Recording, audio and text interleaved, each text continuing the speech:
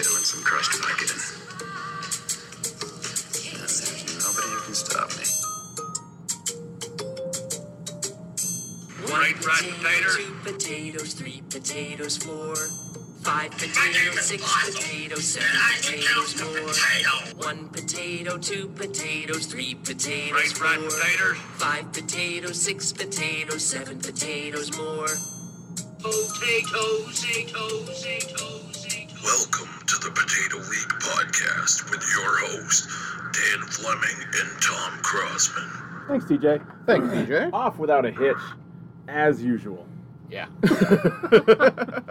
We are so technically proficient. It's terrible at this. amazing. Um, But it did just remind me I needed to add another movie that I had watched this week. okay. I fell asleep watching Return of the King Okay. on 3 separate nights. But over those 3 nights, So I it managed counts? to watch the full movie once. Gotcha. So I'm counting that shit. Now I just have to put it on. So the rumble you hear in the background is the furnace. That should be done any minute now, and then it should be rumble free the rest of the time. Some of us kind of like the rumble. It's soothing, especially when I'm down here and I'm just reading something and there's nothing on, and then it shuts off and it's like super quiet. So I then have to turn something on and make noise, like a fan or something. Do you sleep with a fan? Yes. I find I have. I don't, but Andrea does, which means I do as well. But In your single life, you did not. nope. Almost I during the haven't- summer I did because I didn't. I didn't. You wanna, I used didn't. it as I a had fan. one AC player, but yeah, I literally put it like 6 inches from my face to keep cool. But it wasn't the sound; it was the fan. That's weird because I mentioned once in front of a class of 6th graders that I sleep with a fan on, and they all looked at me like I had 2 heads. I didn't think it was that unusual. I don't think it is either. I just never did it. I wonder if it's just is it a generational thing then? Do the younger generation not know the joys of sleeping with a fan? Probably not. That would be a good thing to just splice out. Yeah. The younger generation just doesn't understand how awesome it is to sleep with a fan. To sleep with a fan on. Because I've done it since I was a kid. I mean, because we never, it was always hotter than the sun in my bedroom growing up. And it wasn't, well, I mean, it sounds like we're talking about the 50s here, but it wasn't common to have air conditioning in like every room in your house. I never just- had an air conditioner growing up. It just until wasn't. until like senior year, probably. Yeah. When my mom My- finally put one upstairs. My parents didn't get an air conditioner until I had been moved out for a while. They held out for a long time. Yeah, exactly. Yeah, the first air conditioning I had was I bought an air conditioner. So yeah, I've always slept with a fan to the point that I can't fall asleep in total silence. Yeah. And I didn't have one through much of my 20s because I lived on Hudson Street in Bangor, and I just figured that would be a way for the junkies to get in. True. Yeah. True. I always, regardless of the time of year, my windows were fucking locked on the first floor. Pretty easy to push in Air an conditioner. air conditioner. Yep. I think we eventually might have gotten one on the 2nd floor, but I'm having a hard time thinking. Or at least just a window fan, but yeah. Long story short, I sleep with a fan on. Yeah. Captivating. So we started this thing. We decided last week that we should start at least picking a movie that we both watched during the week, so we're not talking about 7 different movies that neither of us both saw. Yeah. Does that make sense? Did I do like a triple negative there somehow? It balanced out. Then and we decided on Wade in the Water. And then, as you just pointed out, I didn't even really realize it. We also, since the last like we recording, said, I watched it that night That after night. getting home. we both watched The Lie. Yeah. Both on Amazon. One Amazon original, the other was not an original. Right? Wade in the Water wasn't. I don't think so. Just Both something that was starring on- absolute criminal geniuses, though. Oh my God! Yeah, that was the theme of the week. Is just I texted Dan like not even halfway through The Lie and said that these people are just terrible at criming. Yeah. And that summed up that entire movie. Yeah. And a lot of this one, although, like we said before we started, Wade in the Water is not at all what you think. Well, No. It is exactly what you think it is from the trailer, but then again, it is not. Yeah. So yeah, where do you want to You know, start? from the trailer of Wade in the Water, it's about a sad sack guy making a friend. Sad sack is a really nice way to put The it. saddest sack. The saddest of sacks. I I wrote down at one point, is the therapist the only good person in this movie? I would like to think the dude who runs the burger stand is also a decent human being. Yeah. We get no real proof of that other than after having we're gonna call him Wade, because that's just what we feel better doing. Hey, I'm putting this on the director for not naming him. His fucking name is Wade from now on. Yeah. Because he's never named, and in the credits he's just listed as our man. Yeah. So Dan and I have both agreed his name is Wade. Yeah. Early in the movie, he has. It's obvious he's got anger issues from the get-go. Yeah. When he's screaming on the phones, great postage stamp scream matching. I mean, screaming at a postal service. Not that you should scream at postal service employees. Correct. But if you go to the postal service and you can't buy one fucking stamp, I get why you'd be angry. Because who uses stamps anymore? I though also buy forever stamps for that very reason. Because I didn't know you. I'll plead ignorance here. I didn't know there was still a difference. Yeah. I thought every stamp was a forever stamp. Yeah. That's not the case. That is not the case. Some of them are the exact postage. I didn't realize forever stamps were more expensive. I didn't. I thought if you just bought a roll, like 10 of them at once, it's like, hey, good on you for buying 10 at once. I thought it was just when you bought a stamp, it was a forever stamp, and that's how much it costs. I mean, I'm also of the time where back when you had to use stamps more often to mail in bills before you could do them online, I would go to the post office in Bangor. It was always very crowded in there because there's one post office for an entire fucking city. Oh yeah, And it's busy almost all the time. But they had a stamp dispenser, like vending machine at the front, and you put in your dollar. And at that time stamps were like 30 cents or something. So you'd put in your dollar and you'd get 3 30-cent stamps and like 2 5-cent stamps. oh yeah, right. And I remember always Exact having to fucking set those aside. And then like once every 6 months, I would, 6 of them on something. yeah, I would mail out my light bill with like fucking 7 stamps on it. Enjoy the stamps. And if the price of stamps went up during that time, then it's like, oh, now I have, instead of 2 5-cents, I've got 2 3-cents and a 1-cent stamp or some bullshit like that. Makes me wonder how much money the postal service used to waste with stuff like 2-cent stamps. Well, it reminds me of and it's true. It costs more to make a penny than a penny is worth. yeah, Like when you figure out everything it takes to create 1 penny, it's more than a penny. something like 1.05 cents Yeah. or something. Now the Negligible, part about, but over considering how many the U.S. Mint probably makes, it's like it's fucking stupid.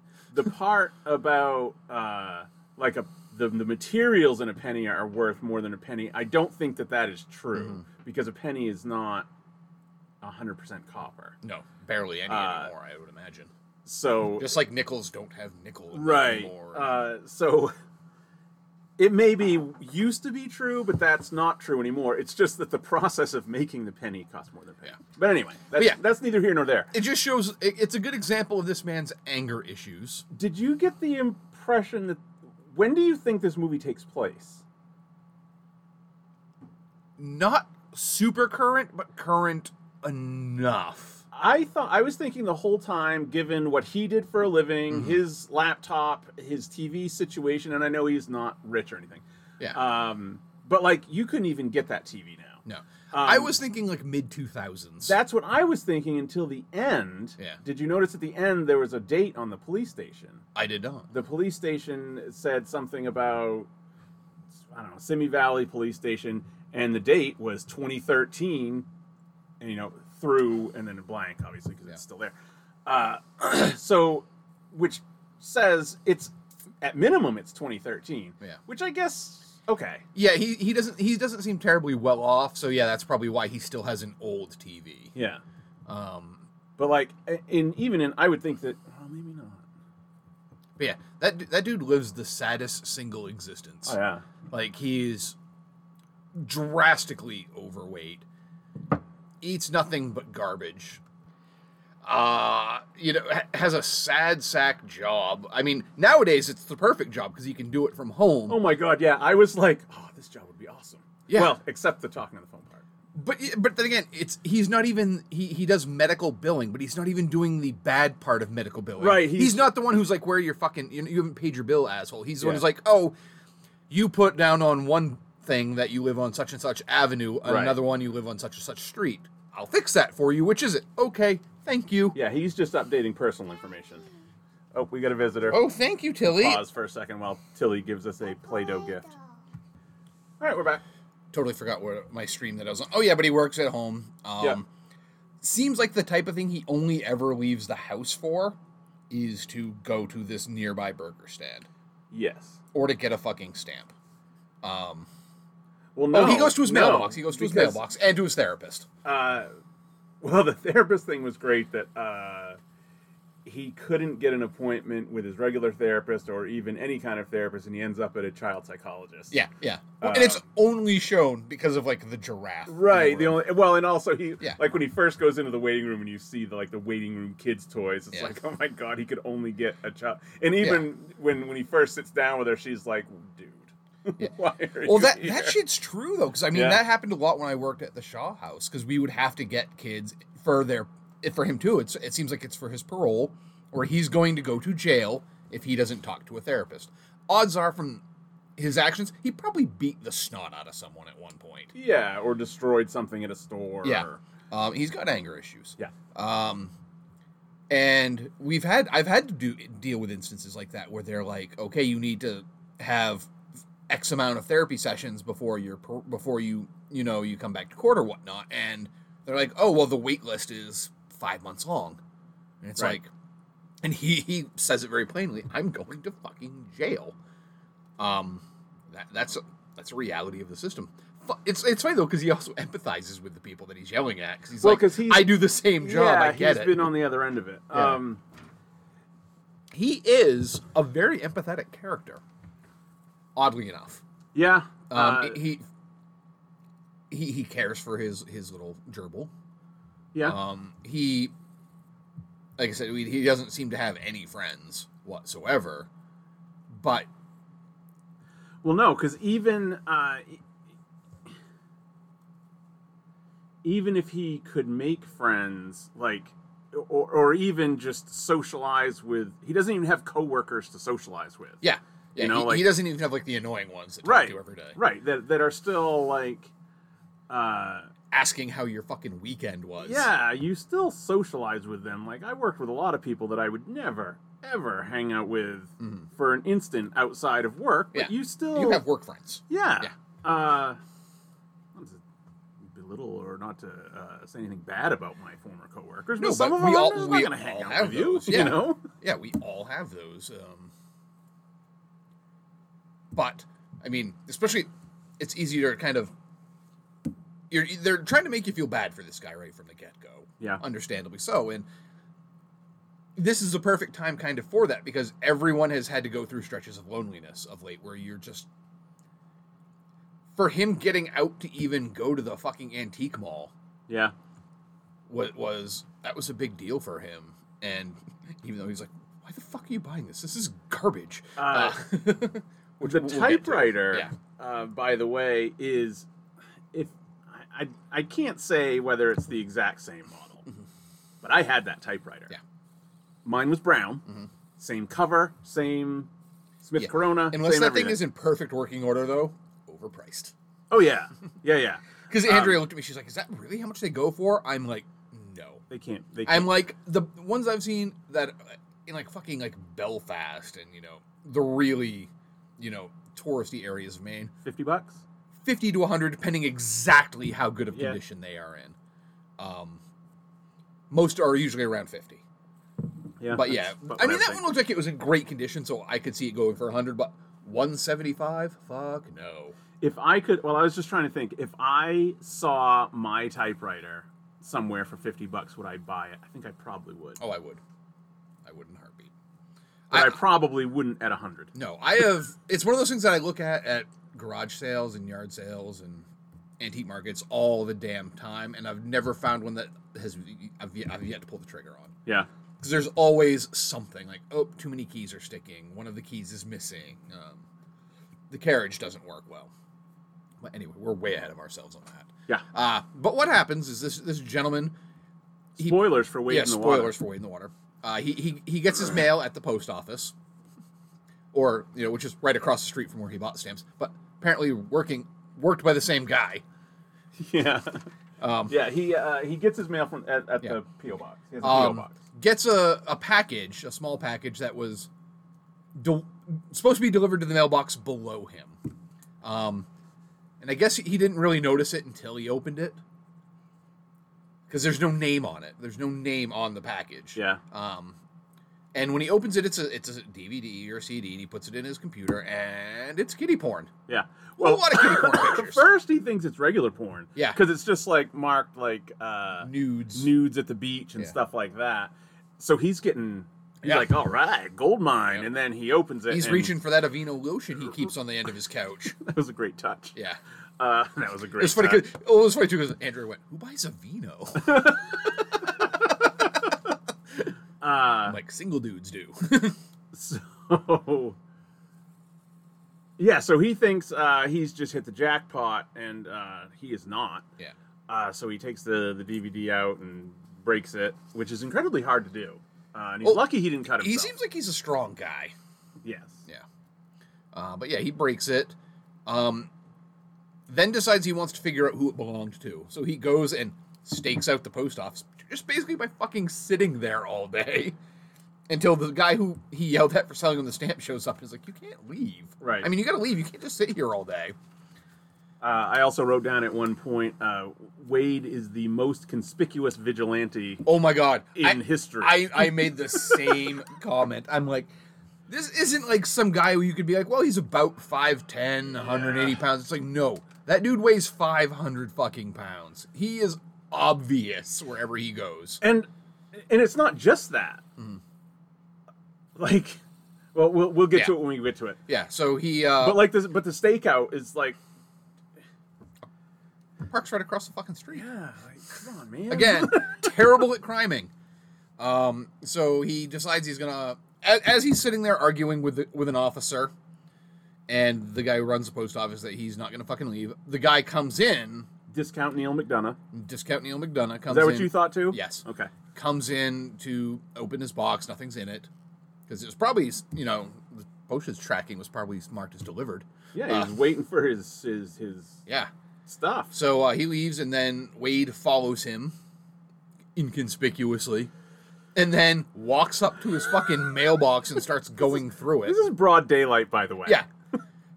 So until the guy's daughter is like walking home and is like, "Hey, you're in our mail," and he just leaves. I'm like, okay.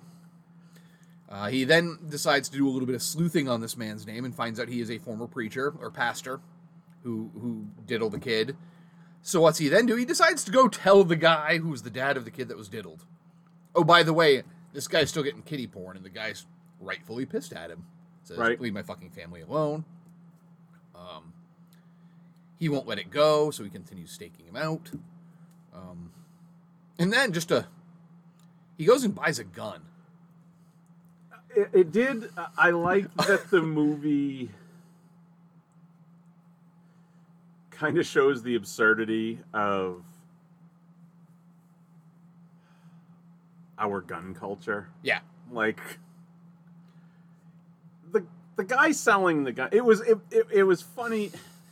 The guy selling the gun knows from the get-go that this guy is buying it for a not great reason. Yeah. But he's been doing this so long, he's like, I don't even fucking care. Yeah. Like, But still, have at in it. most movies, when a character goes and buys a gun, he goes and buys a gun. This Yeah. one's like, okay, well, you've got the California safety certificate, right? Nope. So he makes him go and take that and bring the certificate back the next day. And he's like, since you passed that test, you know about the 10-day waiting. Fuck. So he's waiting 10 fucking days, and he's like, okay, might as well clean my apartment Yeah, and buy and some there's- vegetables. And then there's a fucking Rocky-style training yeah, montage. yeah, Where he does some sit-ups, he goes jogging. yeah. He's Uh, trying to better himself before he puts that gun to use. yeah, I mean, it's like Or- Batman. You know? Orders the fucking goes and buys his stocking cap and cuts holes in it. Buys the hairnet, which was a great touch. It was. Because Andrea's like, why is he buying a hairnet? Beard I'm like, so he doesn't leave hair at the crime scene of whatever he's about to fucking do. And she's like, but he's still like 500 pounds. And like, he yep. still goes into their house without wearing gloves or And anything. touches fucking And touches everything. But yeah, he then goes with his gun, because he's been staking them out for like a week and he knows their schedules. And mind you, we're only like 35 minutes into Yeah. this. Yeah. When you watch the trailer, Yeah. see, I still thought this was a trial run Yeah. at this point. Because, and it was in your one-line review that we'll get to later, the interesting thing about this movie is the way it's structured. I have honestly forgotten what my one-line review was, so I'm going to have to go look now. Wasn't it yesterday? Yep. For Christ's sakes, Like, man. I know. Yeah. But it is very much structured that way. Yes. From that point on. Yeah. It's almost two separate movies. Yeah. That's After Act 1 is over, there's a shift. Yeah, it's kind of a 2-act play. Yeah. And the first act ends with him wandering into this pastor's home and shooting him in the face. Yeah, 5 times. He waits, like you said, he has the schedule of the wife and the daughter down, so he knows that they're gone for the night. Knows where their Hideki rock is because he's picked it up Watched again her. in broad fucking daylight. Yes. Yeah. And he knows where that the daughter and the wife are out for a while, and he goes in and shoots the fucking guy in the face. And then goes to the backyard and sits down for a bit. Well, I think he thought he was going to kill himself. Yeah. He And changed his mind. And then changed his mind. And then probably the best crime thing he did was he waited to get back to his car to puke. Yes. So I he thought didn't was leave gonna- his vomit at the crime I thought scene. he was going to puke right there at the table, because he just kind of sits down on their patio furniture and thinks about shooting himself. Yeah. Uh, And honestly, at this point, if he had just left well enough alone, he would have gotten away with everything. I mean, not that he didn't get away with it. I don't want to really get into that yet, but he and this is funny because I'm like, why is he going back to the fucking crime scene? You always go back. You always get caught if you go back to the fucking crime scene. And Andrea Right. just looked at me like, how do you know these things? And I'm like, because I've watched movies. Detective you know? movies. Like, detective movies, they always take pictures of who's gathering around the fucking crime scene because Yeah. almost always the people will go back. And lo and behold, this guy drives back to the fucking crime scene a couple times and once again gets spotted by the daughter. who has already seen him trying to steal their mail. And Yeah. again, all of this is in broad Yeah. daylight. And also, if he had just been a regular looking dude, she might not have put 2 and 2 together. But, Maybe. But he's parked in it again across the street from their house. Yeah. Yeah, I mean, and it's the type of car. It's not a. It's like a fucking Toyota or something. His Like, car yeah. was a Buick Century. Buick Century. I can only imagine how that looks like with him sitting in it, though. Sure. I'm sure it's noticeable. Like, because why is that car barely off the ground? Because those aren't high off the ground anyway. So Right. I'm imagine that's. He hits a speed bump in that development. He's probably bottoming out. Right. But yeah, then she goes and leaves him a note. Yeah, from 'Cause- that point on, your one-line review, paraphrasing, is that this is you said it's the weirdest romantic comedy I've ever seen, or something like that. It hits all the notes from that Yes, point on. From that point on, it is structured. There's a meet cute. Sort of. Yeah, there is. The meet cute is at a murder scene.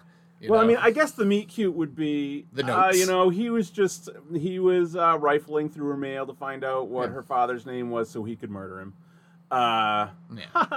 Yeah. There's that. There's a building of the relationship. There is Quote unquote dates. Yeah, and then there is a conflict of some sort, and then there's a resolution to that conflict. It is exactly the structure of a romantic comedy. I was originally going to put if Nora Ephron had directed Apt Pupil. But I didn't think enough people would get that. On Letterboxd, probably. Probably on Letterboxd, yes. Yeah, and their relationship is pretty genuine and interesting because she, again, knows right away he killed her father. Knows. Yeah. Well, because, see, and this is what points... She figured it out not by being some sleuthy detective, but because it's obvious. Yeah. And this, not in as much as the lie, but this requires kind of everyone else in the movie to be just catastrophically stupid. But here's the thing, too. They kind of explain this away. The cops don't give a fuck about catching the murderer of a child molester, which... And I get that. Yeah. It explained it away enough for me. It did? Okay. And It does, but on the other hand, like I felt like that line was like, well, that doesn't make up for it. Yeah, because especially when she talked about how so many people went to her dad's funeral. Yeah. He's a quote-unquote well-respected church pastor. You think there would have been at least a little more pressure put on the cops to find the killer? Exactly. That's what I think it bothered me, was kind of the inconsistency. Mm-hmm. It's like, and it also goes along with the revelation that she never knew until after he died. And I'm like, motherfucker, Wade went home and Googled it. Yeah. And got these front page articles of her father with big picture of his face calling him a molester and a child molester. And I don't know why I had to make that distinction. Not just a regular molester. Yeah. Child. Not a molester of adults. So like she's the only one that figured out that Wade killed her father, but on the other hand, she didn't figure out. Yeah. She didn't know that her father was a child molester? Like, it was in the news. Yeah, but I mean, we don't know. I mean, when we meet the kid that he had molested, it's probably been about 10 years. It had been exactly, well, not exactly, but I think they said it had been, because at some point he says 10 years ago. And she's probably, like... She's 20. 20, yeah. Yeah. So, I mean... I say that, I don't know exactly. She's like a year and a half out of high school. It seems like she would have found out by this point, right. But I'll give them the benefit of the doubt, because... Some mean girl at school, wouldn't you think at some point would be like, yeah, at least my dad doesn't rape because little she boys. seems like an outcast. The fact that she's hanging out with Wade tells me she's an outcast. Once again, that's another romantic comedy trope, is the two outcasts that get together. I did, we talked about the trope of there being, some sort of conflict. I knew when they went to the beach, I was like, oh man, don't let it be this. And I didn't. Yeah, as soon as he started leaning in, I'm like, don't kiss. Don't try to kiss her. I know there needs to be, and I kind of said this in my head. I was like, I know there needs to be conflict, but it shouldn't be this. Yeah. Because this kind of, that felt forced to me. They could have found, look, the man murdered her father. They could have found a million other sources of conflict. And maybe you could make the argument that it was showing some sort of humanity on his part, that he thought it was showing his capability to love or something, but... No, it's showing straight delusion. Yeah. Because everyone knows that's not going to work, dude. Sorry. Right. Yeah. So I didn't like that. Mm-hmm. I didn't like that was the source of the conflict. You could have picked a million other things, considering how complex their relationship was. So yeah, like you said, she's an outcast, and it also doesn't. Her reaction doesn't make sense if she didn't know. Well, it also doesn't seem like she doesn't have a great relationship with her dad, because just this was a nice touch. I thought the sign on her door. Yes, I pay rent. Yeah. So that tells me right there, the relationship isn't great. Right. Because if she's only 20, if my kid still needed to live with me at 20, I'm not charging him fucking rent at 20. 28, that's a different story. Right. But 20, okay. He's charging her rent, and she says, don't go in my fucking room. Yeah. So there's obviously some... He's probably going in to check her internet searches to make sure she hasn't found out yet.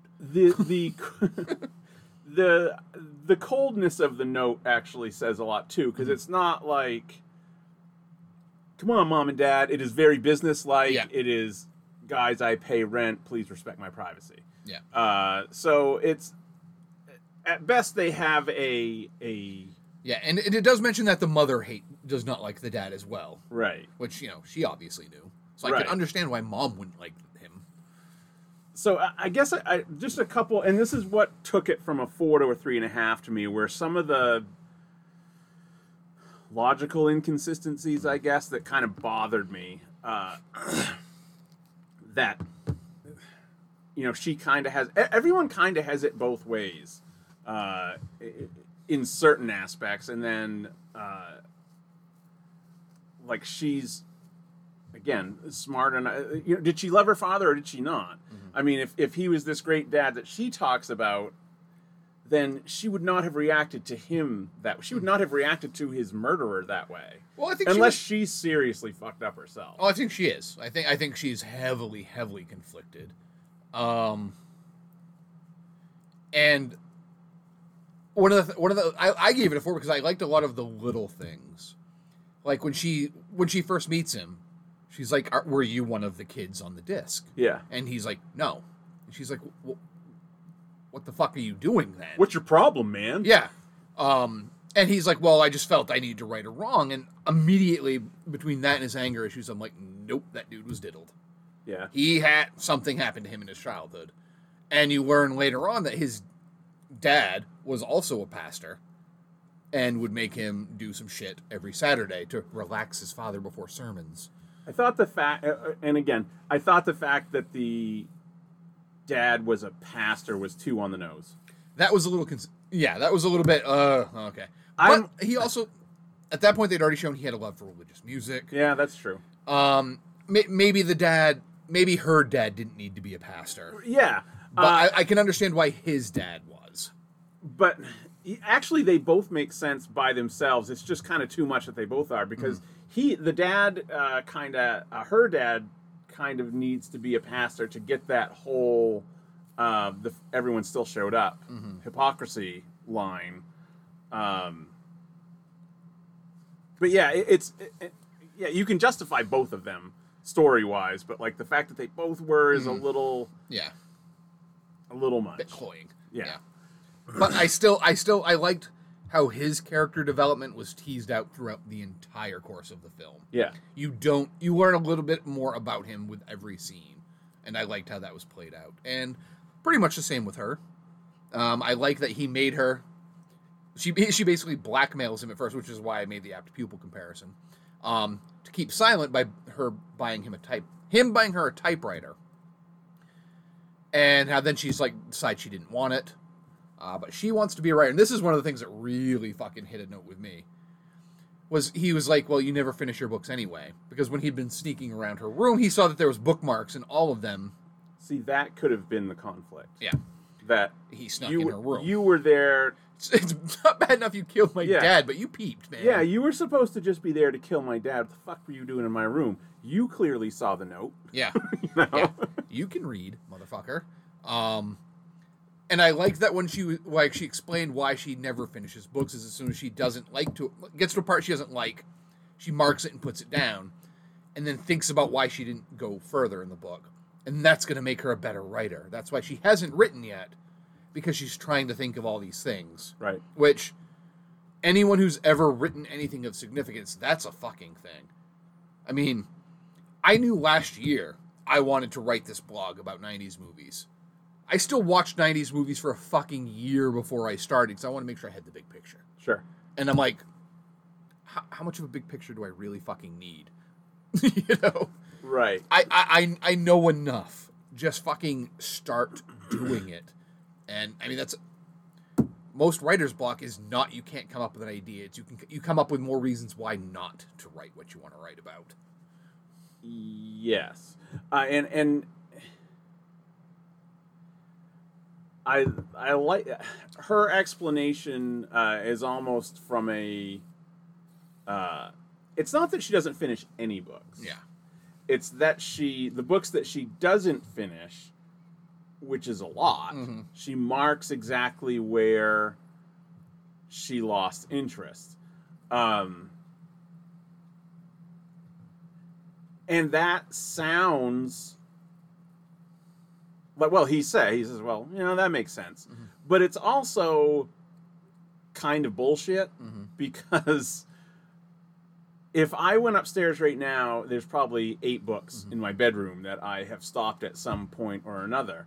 And the book lost me long before that. You know what I mean? And maybe she goes back to find the exact place where she kind of lost it. But I will keep kind of pushing until I get there. I've done better with, get to 100 pages before you make any kind of decision. It's funny that you mentioned that because I want to see, because one of the titles I did notice on our bookshelf is Justin Cronin's The Passage, which I love that book, but it took me 2 attempts to read it. Yeah. I think I know exactly where she stopped reading. Oh, really? Because that's where I stopped. Because after about, I think probably 150 to 200 pages of following a specific character, it ends and there's a time jump. Yeah. And a lot of shit changes in that time jump, and it's jarring. You push through that book is highly rewarding. But I stopped at that point because I'm like, where's the fucking character I've been following for 200 pages? What the fuck is going on? So I want to see if that's where she stopped reading that particular book. Did you finish? You have to wonder, the director put those books on that shelf for a reason. Yeah. I want to see what his books... I want to freeze frame that scene more and look at the other books on there. Did you finish The Institute? No. Okay. No. I've stopped it twice, both at different points. I've enjoyed reading it both times. That was just me picking up something else. Have you started it twice, or you just kind of tried to pick up where you were? I've started. I have read the beginning twice. Okay. I stopped the first time after you leave the first character. Yeah. And the second time, about another 200 pages past that, where I think that's about where I am. A new book came out that I really, really wanted to read, so that got kind of set aside. But I started because I don't know if this has any bearing on the Wade in the Water discussion, but I wanted to get back to the beginning character. I felt like we spend the Night Knocker. Yeah, like why? Because I was still every chapter that went by talking about the kids at the Institute. I was like, when are we going to tie this back in? From what I've heard, like 400 pages or so later, it gets back to him. Which that's a lot for me. Yeah, that's a lot. But it's one of the things that I loved about this movie is it just had that little tiny segment. And moments of truth like that help me buy in more to the greater coincidences that I have issue with. Yeah. Where it's like, okay, that character, that is a very truthful moment for me. So if she behaves a little weirdly, I'm going to let it go. Because I know at least that part right there was so grounded in truth for me that I'll forgive some swaying away from that. Yeah. Yeah, it's not so much... again, it's much more so in The Lie, which we'll get to shortly here. I guess it's not so much that this movie relies on everyone being stupid. It relies on too many people to act unusually to circumstances. I mean, what else can you... That's a wordy way of saying she's got to be okay with the dude that shot her father in the face. Yeah. Without knowing beforehand that he was a horrible person. The father, I mean. Yeah. And I think if Wade had been an awful person, this movie would have turned out differently. Yeah, and it certainly sets itself up that way. Yeah. You don't see any of the good. It's interesting, actually. It's fascinating that it plays out that it's set up this way. You don't see any of the good of Wade. I think it's hilarious that we just keep calling him Wade until after he's committed murder. Yeah. Up until then, it's like, yeah, he's a dick. He's a shitbag too. Yeah. He's the type of guy, if you work at that burger stand, you're like... fuck, here comes Wade. You can understand why they're like, you're getting your special again today, right? Because they just want to make what he wants and get him the fuck out. Get him out of there, yeah. So, and again, I'm much like the book. That was clearly a choice that we're not going to show any any of the good of him until after he's committed this murder. Yeah. It was really something, and I like I said, it would have been a 4 or higher for me had it not had so many people needing to kind of act unusually to the circumstances, and also just the straight up bad criming. Yeah. I did, however, like the ending. Yeah, that me too. In the end, he decides he's going to turn himself in. I mean, the chances of him getting caught eventually are probably pretty good. I would fucking hope so. What astounded me is that she accompanies him to the police station when he turns himself in and goes in with him. I love the fact that he's like, "What do you mean, fucking wait in the lobby?" Well, did you know that's also how the movie starts? Yeah, with him being frustrated at the machinations of the world and how. But I mean, that's how small town.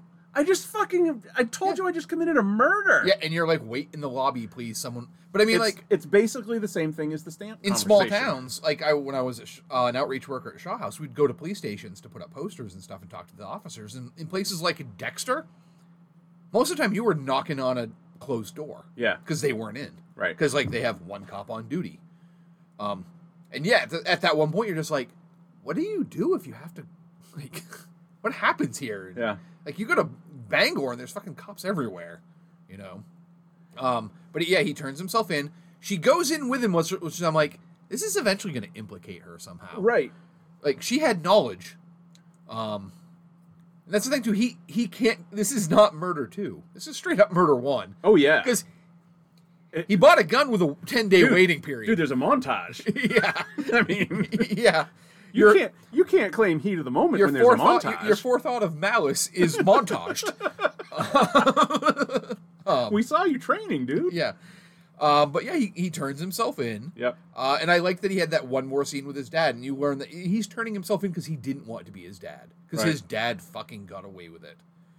And he didn't want to get away with it. He wanted to kind of be held accountable for what he did. Right. I mean, based on his history, he probably will not go to jail for the rest of his life. But he's going to go for a while. Yeah. He's going to serve some time. Longer than the life of his guinea pig, which he has given to, what's her name?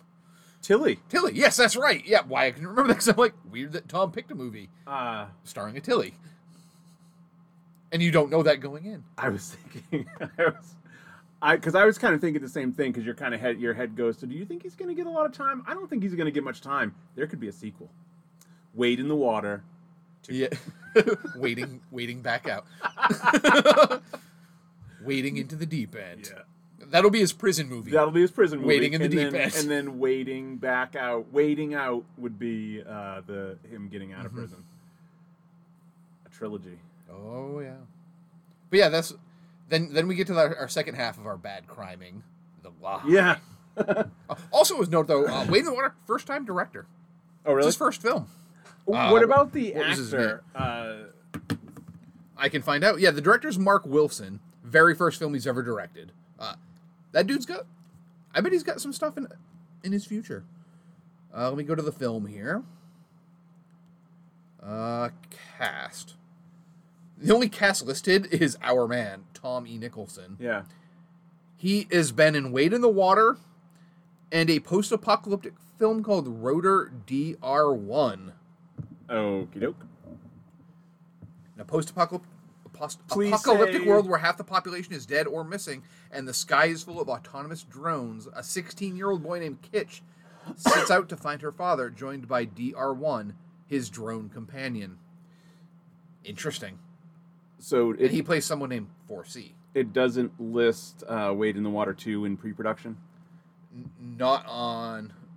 let me go to IMDb. IMDb does the pre-production listings. It's way more likely to be there. Jeremy Renner's going to be in the sequel. They're going to try to replace him with Jeremy Renner. Yeah. And it's not going to work, so he'll be back for the third. Right. And then they'll just kind of phase him out slowly. Yeah. So The Lie, while you look that up,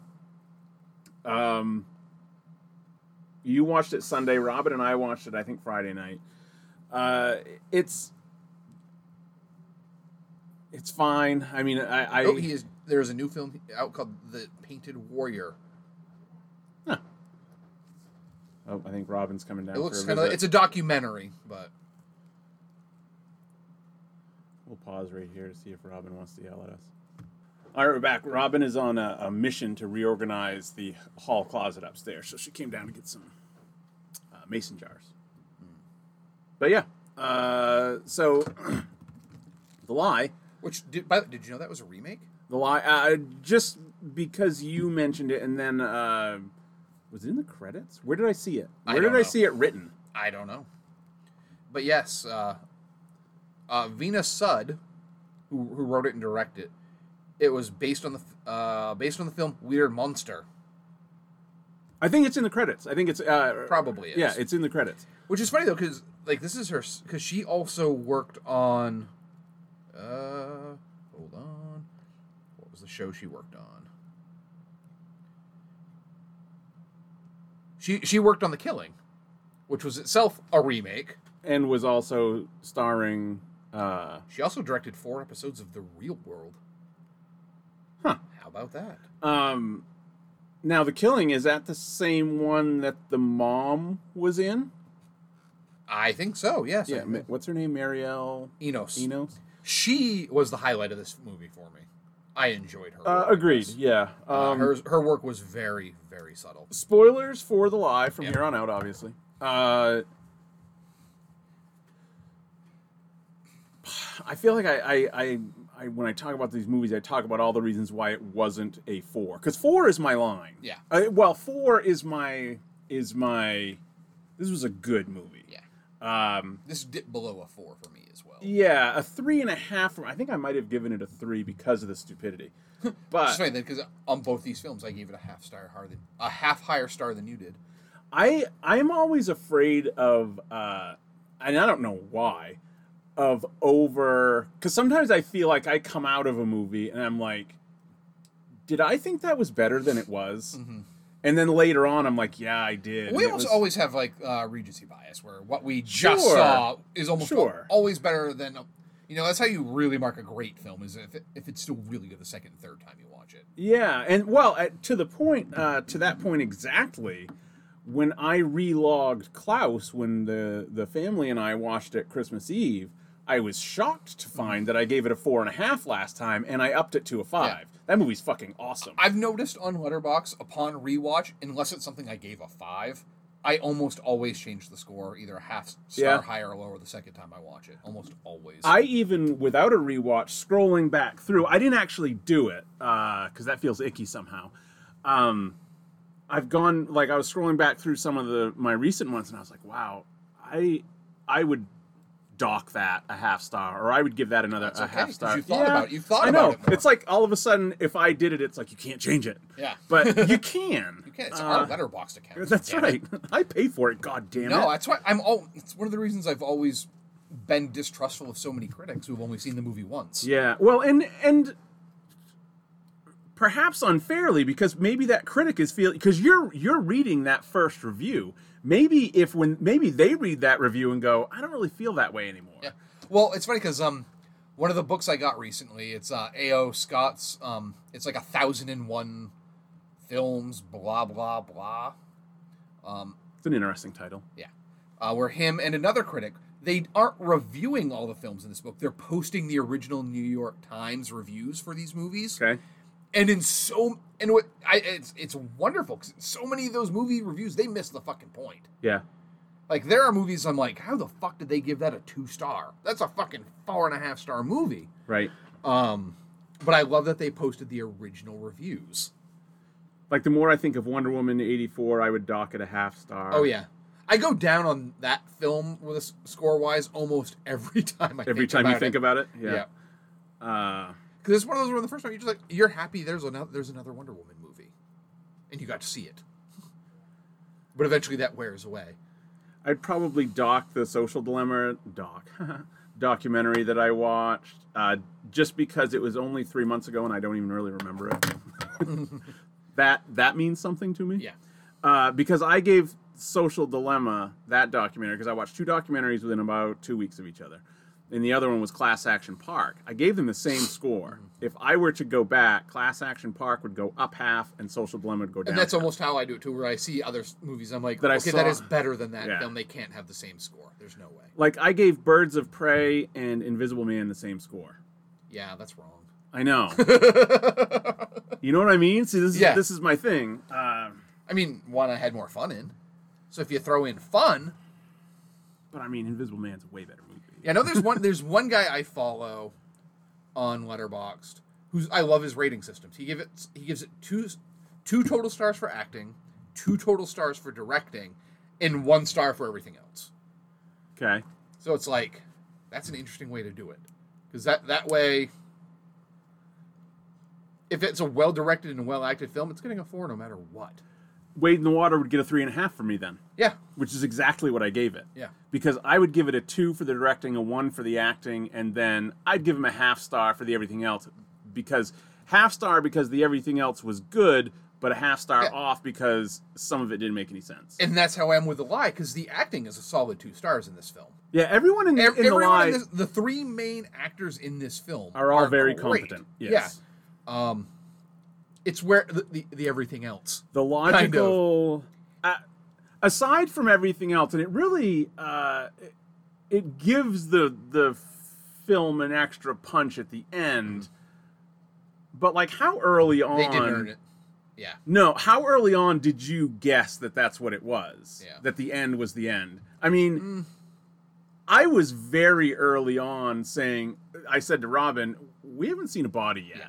You only see that body in the nightmare sequence. Right. Yeah. Right. Yeah. When grading this film, it's almost like one of those assholes who, when they go to a restaurant, sets out 5 $1 bills for the waiter and says, "Every time you do something I don't like, I'm taking $1 away." I fucking hate those people. And that's how I felt with this movie, because it's Yeah. like, okay, the movie get it. starts, and the big lie is, what happens is Peter Sarsgaard is taking his daughter to like a ballet camp or some shit, and they pick up the friend. They stop so the friend can go pee. Well, they pick up the friend who is waiting at a bus stop in the middle of nowhere for some fucking reason. Yeah, that's not an easy to walk to bus station. No, the whole setup was odd. Like, when that girl says, "Oh, my dad was pissed at me, so he made me take the bus," I'm like, your dad made you fucking walk that stretch of road by yourself as a teenager? Because as a teenager that you learn later has run away from home multiple times. Because we know that they live in a very suburby area. Yeah. Because A suburby area with a city not far by. Right. Because that's where the dad lives. Right. Like, what the fuck was she doing out there? You Whereas, know? this bus stop is like, looks like In it's Kansas It looks or like it's in something. fucking Atkinson.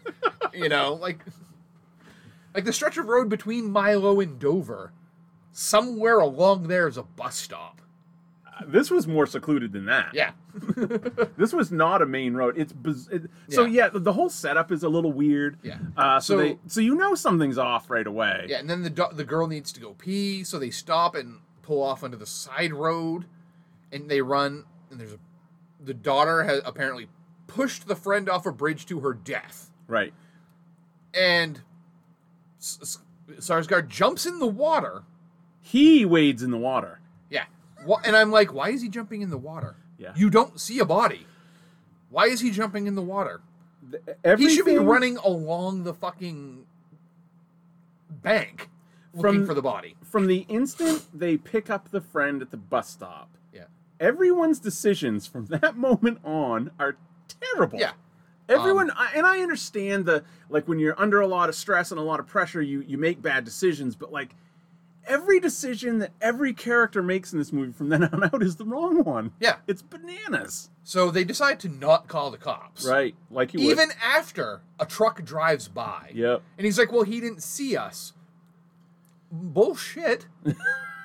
You didn't run into the woods to hide. You just knelt down beside the car. You were visible, dude. That guy probably drives by there every single day, and he's probably never seen a Subaru Outback parked along the side of the road. And if anything, by kneeling beside your car, you made yourself more conspicuous. Yes. If you were just walking, looking like you were getting something out of your car, he probably wouldn't have paid you any mind. Maybe enough so that, like, if the cops later say, hey. Yeah. Because, again, there was a missing girl Right. at that spot. The Right. cops would have waited there every day and asked every car that drove down that road, hey, do you drive down this road every time at this time of day? Did you see anything weird? Right. And he would have been like, yeah, I drove by, there was a Subaru Outback with a fucking dude huddled behind it like he was trying to hide. Yeah. And they would have known. So they decided to not call the cops, which all he had to do was call the cops and go, they were walking along this bridge. It's fucking snowy and icy. She leaned over and fell over it. And I understand that they're stupid kids, Yeah. but their plan doesn't even make sense. No. It doesn't even make sense. Like, what? Okay, spoilers for the end of the film. The girl's alive. Yeah, you learn that the girl is alive. The two girls planned this all along so the girl could get some days away with her boyfriend. Right. The girl who has run away from home numerous times, As they point out, who has numerous already... times. Her dad didn't even check up on her being missing for 2 days, or almost 2 days, because she was at ballet camp. So this girl could have gotten away with just going and visiting her boyfriend for 2 days, and probably not gotten in much trouble. Right. But nope, they decided to pretend she's fucking dead. And not just that she's dead, that her friend killed her. Yeah. Like, it doesn't even make sense it's like everything in this, every decision is just there to service the plot. If her friend had said, hey, tell everyone I committed suicide. Yeah. You know what? The cops are going to spend the 3 days you want to spend with your boyfriend looking for your body. But then what's your end game? You come back and say, I was just kidding.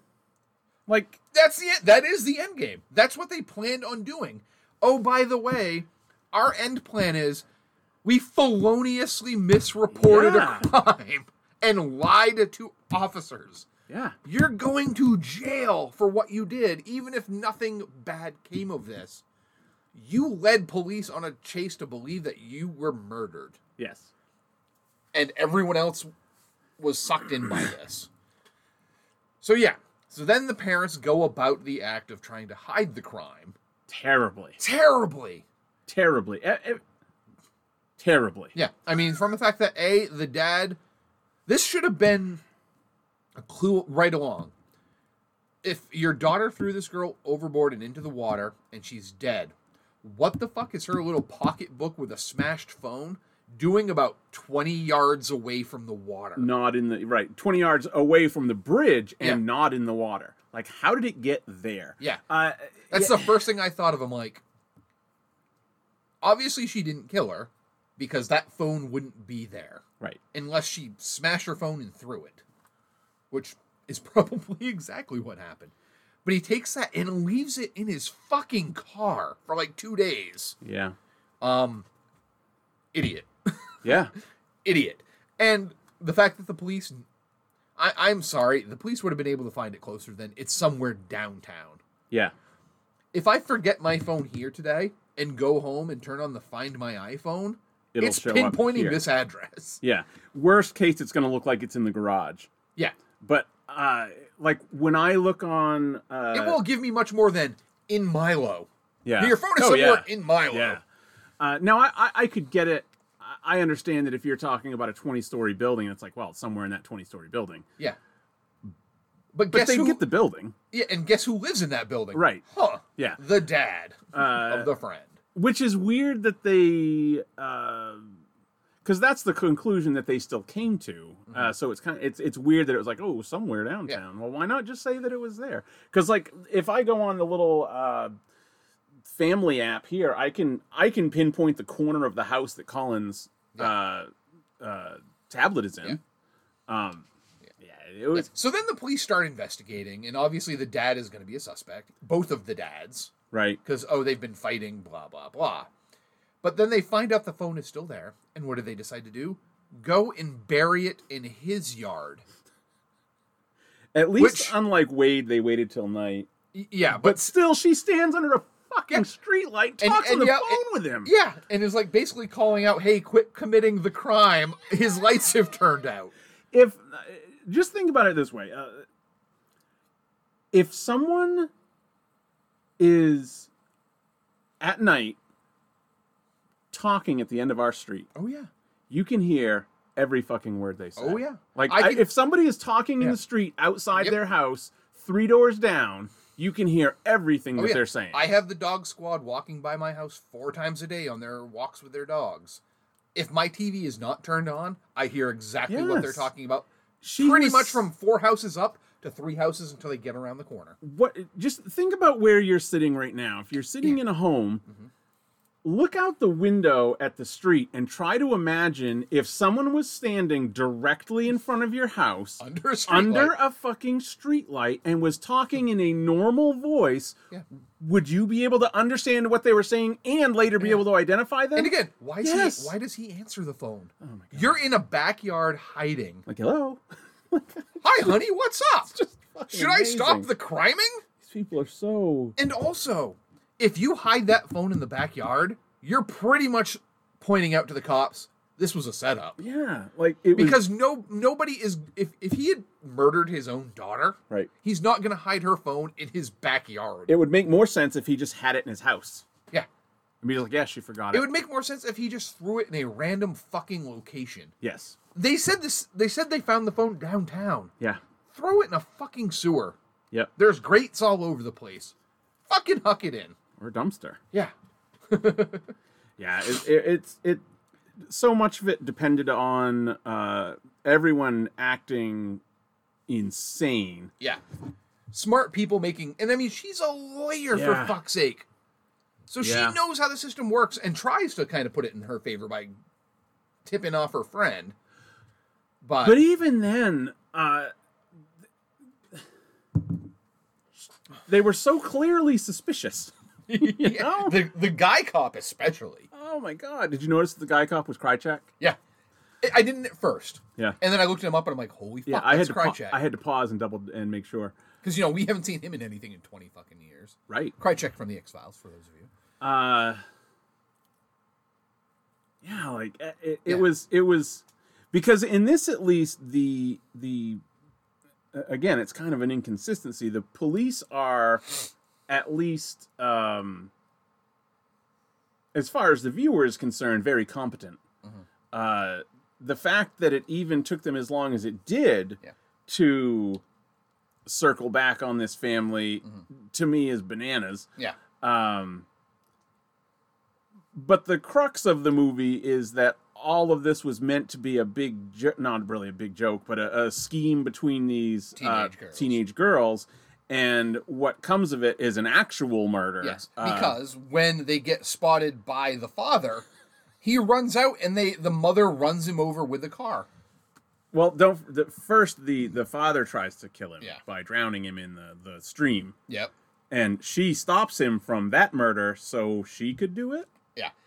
In a much more obvious way. Yes. Again, which no one apparently noticed. And then they go home Yeah. and leave the car in the garage overnight before cleaning it. Yeah. And I'm like, you're never cleaning that. Right. Because Andrea's like, well, what if they use bleach? I'm like, no, because they have stuff now that will tell if you've bleached something. Well, And while that doesn't point to your guilt, it sure does point to your guilt. Once again, at that point, I looked at Robin and said, have these people never seen an episode of CSI? Yeah. Like, Because again, you hit him with the front of your car, and there's blood everywhere. Guess what? There's blood in the radiator. Yeah. You're never getting There's that. blood all through that nooks and crannies of that car that you're never, ever going to get Yeah. out. Shit, 2 years after Robin hit a deer on her way home from work one night, and it was just her old travel car, so we didn't care. But it cracked the bumper is a strong word, the cowling on the front of her car. And like 2 years later, there was still a little bit of deer fuzz in it. Oh, yeah. You know, Yeah. like Yeah. the deer, by the way, that she hit brushed off her car like nothing, got up and fucking kept running. So Yeah. I don't know what happened to it from there, but we like to think she is just fine. Yeah.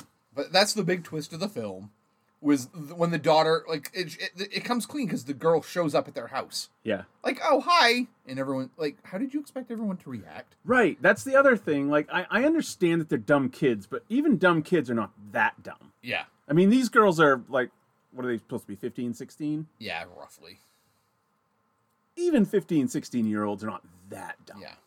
I know we were pretty dumb. I'm not just saying kids. I'm saying we were I dumb know. at that age. I came home late a few times, and I'm just like, what? It's midnight. What? But we didn't like go. Sorry, I said that we were dead and that my Yeah. friend murdered me. Yeah, sorry. What the fuck did you? What did you think was gonna? Yeah. What was your best case scenario? Yeah. Yeah. Parents don't brush off. You were murdered. Yeah. You made us believe And you were murdered. You've put I don't even know what her name is in the movie. What's Joey King's name in the movie? I don't know. Daughter. Non-murdering daughter. You've put her in like you said earlier, in a position where she basically has to commit several crimes Yeah. in order for you to get 3 days with your boyfriend. Like, and the other thing I thought of was the new boyfriend, like, coming home, like, I was gone for 4 days. Yeah. Oh yeah, because What that's the other happened? thing. Yeah, the parents are divorced, and Yeah. the very beginning of the movie is the mother's new boyfriend going on a business trip to Vegas. Yeah. Yeah, he comes home and is like, wait, what? That would have been a great ending. You murdered a man with your ex-husband to cover up your daughter not murdering his daughter?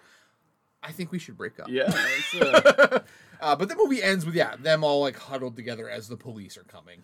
Now, I would have been more interested, and I haven't fleshed this all the way out, but I would have been more interested if she did kill her, and it was all the weirdest parent trap of all time. Because that's kind of the way it was going. It was like, well, I kept it going because you guys were back together again and whatnot. Yeah.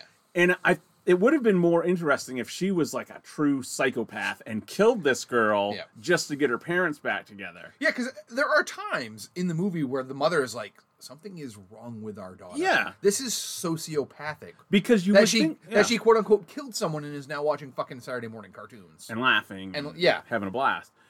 And yeah, that part is unsettling. But then when it's kind of revealed that, when it is revealed that, of course she was that way because she knew she didn't. Because this was just a big joke. Yeah.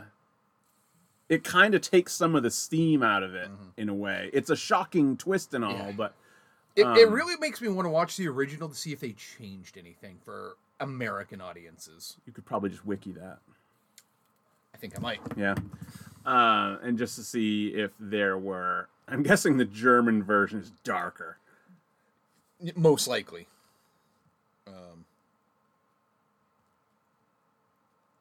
Movie The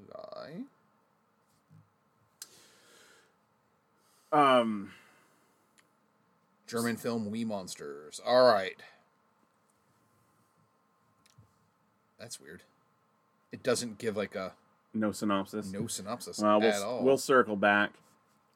Oh, here I'm going to go to a review of it though. Hopefully it's in English. Should we pause while you read it? Yes. Okay. Oh, Is it really long? nobody got a 2-star. All right, we're pausing. All right, we're back. The trailer Whoa. for the... What? Pause again? Yeah. Okay. So one of the reviews that I just read, Dan, says that we were both reading reviews of the German version. Let me get it. Because for some reason Wikipedia does not have a synopsis. It said, this near-perfect script has been dealt with all... Who the fuck wrote this? This near-perfect script has been dealt with utmost care to seal off all loopholes the human mind could ever conjure up with cleverly... Holy fuck, this is a terrible Challenge sentence. accepted. Though. Yeah, I know. Just a brutally written sentence that goes on for another 2 lines without any punctuation. But anyway, the point being that this person is saying, like, our biggest problem with this movie is how... Airtight it is. yeah, airtight like a chicken wire fence. Yeah. Apparently the German version ties up all the loose ends. I don't know. Well, from the sounds of it, the German version is slightly different. Well, what I think the twist is the same, but I think she actually kills other people in the German version. I think that's kind of what I gathered. But All said, though, I did find that it's available on Apple TV for a 99-cent rental. So Okay. I will be watching that film this week. Okay. Well, And I'll report next week. eagerly awaiting the report back.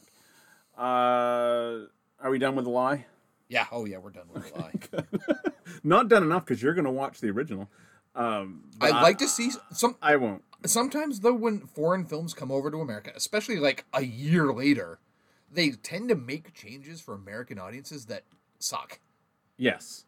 Like Absolutely. Yeah, because the German version is 2015. This movie, The Lie, was 2018. 18, yeah. Yeah. So it's not a, it's like you said, it's not like, oh, this is an old classic, like 30 years ago, this director grew up loving this movie and wanted to make an Americanized version of it. This, like you said, just came out. Yeah, like we're not remaking a fucking Fellini film here. Right. We're So taking a relatively recent film. my other watches for the week were we watched Hamilton last night, and we didn't realize it I didn't realize it until after that it was Lin-Manuel Miranda's birthday that we watched it on. So that was very appropriate. And keeping with my my attempt to at least write a little one-line blurb on everything, my thing for Hamilton last night was, I'm pretty confident this will never get old. No. Because it's not yet. We all still were just there the whole time.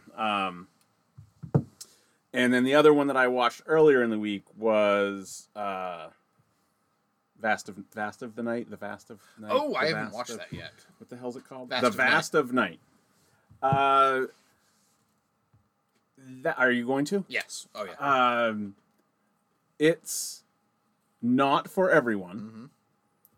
It'll be fine for you, clearly. But it is definitely not for everyone.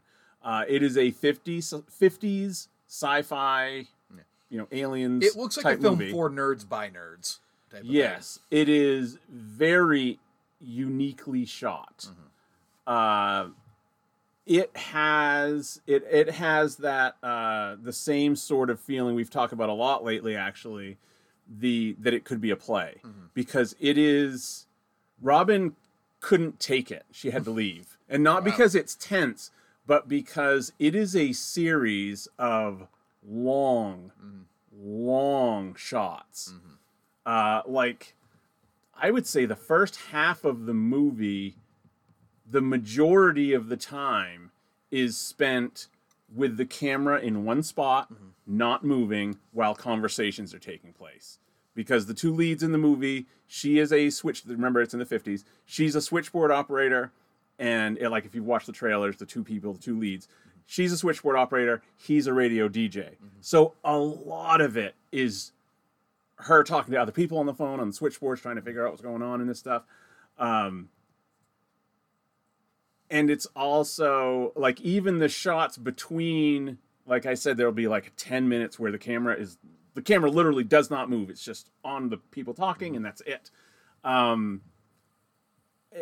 Even other shots are there's the entirety of this movie takes place in one evening. And there is a big basketball game going on. And the camera goes from like one place in town, and it kind of, it's all one shot.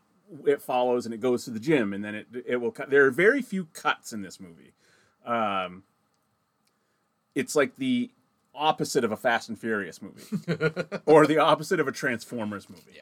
There are probably more cuts in an Optimus Prime fight, a 2-minute Optimus Prime fight, than this movie has in 2 hours or 90 minutes or however long it is. So you have to be patient. It is like Wade in the Water. It's not. It is and it isn't what you think it is. I liked it. I gave it 4 stars. We can talk about it whenever. I'll try to get it this week. Whenever it is you end up watching it. But just as an overall, we talked briefly before we started about Netflix upcoming slate. I don't know if it's all pandemic related, but like the streaming services seem to be killing it right now. Oh yeah. and maybe it's just because we were starved for new stuff for so long that like all these Amazon originals coming out and Netflix saying there's going to be like a big time movie every week. Studios came to the realization, we're not going to be able to put this film out in theater anytime soon. Let's fucking just get it out now. And we a lot held of it back these- for like 6 months. Wasn't enough. Yeah. Let's fucking put it out there. And a lot of these, Wade in the Water wasn't going to be at the Bangor Cineplex anyway. Neither was Uncle Frank. Neither was Vast of Night. But there are, and I think there's a difference between the stuff that you and I have been talking about and what Netflix is doing. Netflix is basically big names, stuff that would be in the theater. But a lot of the Amazon stuff, it's basically, it's like a festival, you know? Well, that's the thing. I was talking about it this year because our friend Brad, who writes for Jesus Christ. One Perfect Shot? One Perfect Shot and... Is that what it is? Yeah, but there's one other that he wrote it for, the article for. Regardless, one of the pieces he wrote for... Oh, he was part of. It's irregardless, Dan. Yeah. They came had to get one in. They came up with like the 50 best movies of the year. And we got into the talking about how... I told him, like, again, not just because I'm on a 90s kick, but this year felt a lot like the 90s for me. Where there's a lot of those mid-budget films coming out. Yeah. Because there's no blockbusters to suck the air out of the room. Right. When a Marvel film comes out, people tend to forget the 20 other films that came out that month. But because that's all that people are talking about. And that's true, because that's if a Marvel movie had come out Friday, that's what we'd be talking about right now. Yeah. We wouldn't be talking about Wade in the Water. I mean, even Wonder Woman, that's what we talked about the majority of. And Wonder Woman kind of sucked. Kinda. But that's what we talked about. That's another one. I think I actually said that earlier, but that's another. I would drop I was like, I gave that way too high a score. So I was being way too kind. Where we don't have these big films coming out, we're seeking out films that we're like, oh, might as well watch that. Yeah. Because there's not a bigger production to choose against. Even with that, though, you and I would be watching these movies anyway, and it still feels like there's more. Well, they're easier to get.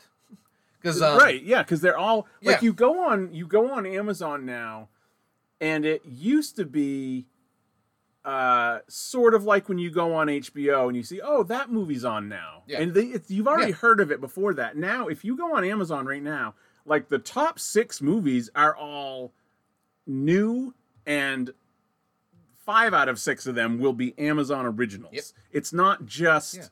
Oh, Charlie Wilson's War is on Prime now. Great, I can watch it. Yeah, it's not, that film that I missed out on 4 years ago. Yeah.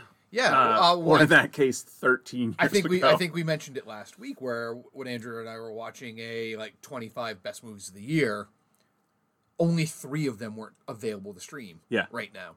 And again, it certainly helps that I have like every fucking streaming service under the sun. Sure, but I think at this point... everyone's got Netflix. Mm-hmm. Yeah. It was actually a great point to what we watched last night. We watched, this is another one of those films this year that's getting talked about. Never, Rarely, Sometimes, Always. Yep. I was fucking floored by that film. I'm like, this is a great fucking movie. What else has this director done? And I was able to look up and I was like, oh, her 2 previous films, one's on fucking Hulu, the other's on HBO, the other one's on Amazon. And the one that we were watching was on HBO Max. So I was like, it made me stop and think for a minute. I was like, what? This is a great, other than, all the horrible shit that happens, this is a pretty good time to be alive for a fucking movie fan. Oh, yeah. Because I was like, if this had happened when I was working at Movie Gallery, I'd have been like, oh my God, I love this movie. What else has this director done? At that point, IMDb was just starting. Wasn't anywhere near 100% complete. Right. But let's say I had been able to find her other 2 movies. I'd have been like, okay, are these available to purchase for the store? Yeah, what weird I was not going to be able to. I was not going to be able to go rent this movie somewhere else because they were small budget films. But yeah, it would have been like, okay, I could probably get this one, but it's $100 on VHS to buy. Right. And I'm not going to be able to justify getting that for the store because it's going to rent 3 times, mostly to employees that work here for free. Right. And we might be able to pawn it off on 1 or 2 other people to watch if it's a good film. So we're going to have to wait till that drops down in price to $20.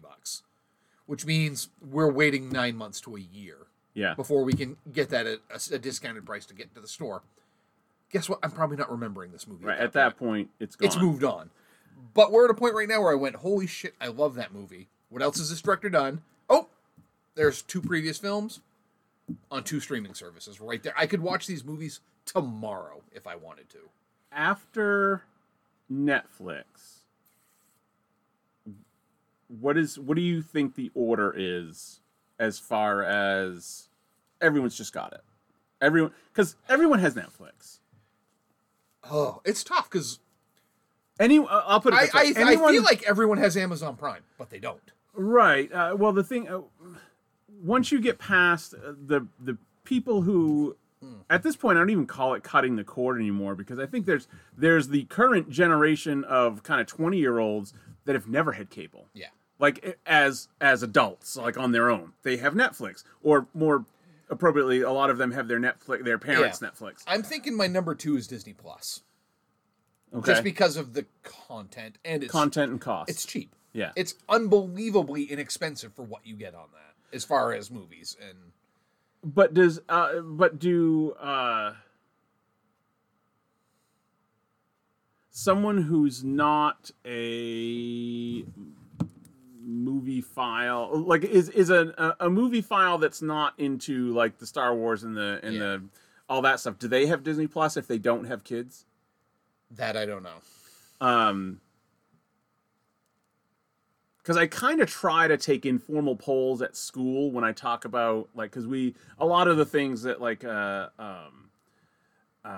there's always, at the beginning of class, there's always a beginning of the day, there's a question of the day, and a lot of it is just kind of to get to know everyone better, and it'll be like, what's your favorite movie, what are you watching on TV right now, stuff like that. And granted, I'm talking to, like 10 and 12-year-olds, so I'm always kind of trying to informally poll them on what streaming services they have. And they pretty much all have Netflix. This is an article from May. With Netflix subscriber numbers? Yeah, Netflix is by far number 1. Yeah. It's And these roughly, are all... It's roughly, and this is U.S. also. Yeah. It's roughly in half of U.S. households.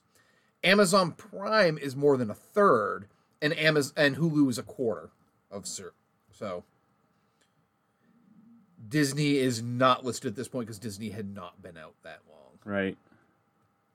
Yeah, at that point, Disney had been out 6 months, right? It had surpassed 50 million global subscribers, which at that point had only been 5 months. So 10 million subscribers a month is pretty fucking good. Ah, Jesus! I don't want Do you think? Is there? I mean, I know there's at least. Oh.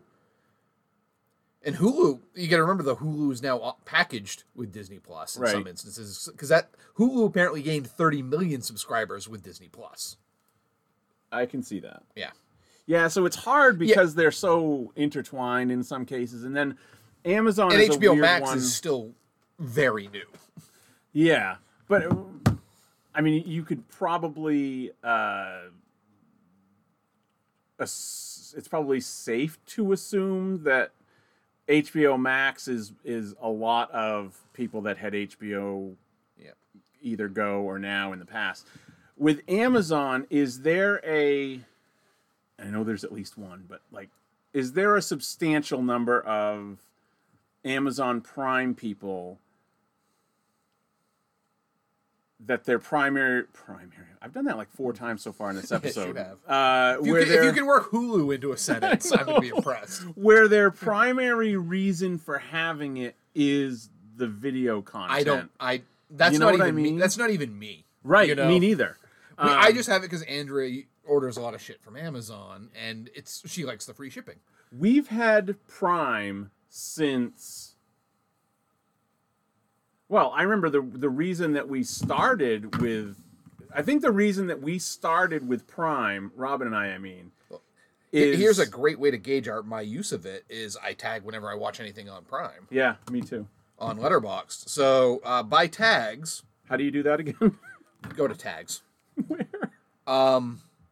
Profile? I have watched more things... Wow. I have watched more things... but that doesn't count, though. So I'm like, there's no way I watch more things on the Criterion channel, but whenever I watch a Criterion disc, I tag it Criterion. Netflix, over the past year, I've watched 25 movies on. Yep. Amazon Prime, I've watched 24. Shudder, I've watched 24. HBO Max, 15. HBO Now, 15. See, I just marked HBO. Voodoo, 13. Only 12 on Hulu. That surprises me. But then again, Hulu I mostly watch for television. Same. That's weird. Your overall numbers are obviously higher than mine. I almost watched as many movies on VHS as I did on Hulu since I started Letterboxding. Huh. Okay, so what was your Disney number Plus is one? only 4. My number 1 is Netflix. With Amazon Prime, only 1 below that. That blows my... I would not have guessed it to be that high. I would have thought Netflix would have been much, much higher.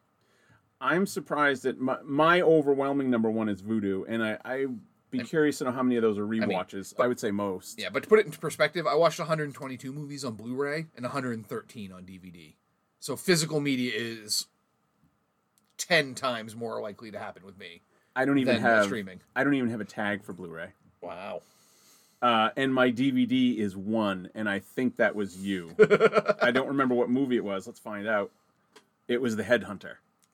Which was probably tough to find on streaming at that point. Yeah, I think it's now on Shudder. Yeah, and it was also, I think I remember I might have even sent you a screenshot. It was $4.99 1 month on Vudu, but yeah, at the time it was only available on DVD. Mm-hmm.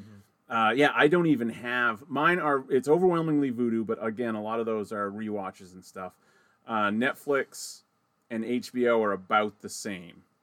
Netflix and HBO are 33 and 31, and then after that it's Disney Plus at 17, and then Amazon at 13, and then Hulu at 12. And then DC Universe at 5. What the hell did I want? Oh, they must have just been animated ones. 2 on Shudder. I don't even know what those would be. Oh, sorry. Yeah, Shudder is Tourist Trap and Sleepaway Camp. And then the DVD, 1 Redbox, which was... I watched Shazam on Redbox. How did that happen? Did I bring it over? Probably. I've watched one thing on Stars, and it was Venom. That's hilarious. And then I watched that and then we both actually watched that Raising Kratos documentary on YouTube. But yeah, mine is other than Vudu, after Vudu, which is almost all rewatches, I would imagine. It is Netflix, HBO, and then there's a dip down to Disney Plus, Amazon, and Hulu are all about the same.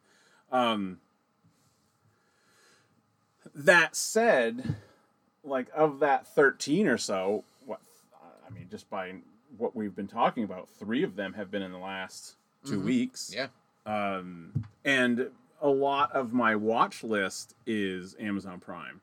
So, I was talking about why we started with Amazon Prime in the first place. I don't even remember when we started paying for it, because originally we got Amazon Prime because if you were there, it was called Amazon Mom. Mm-hmm.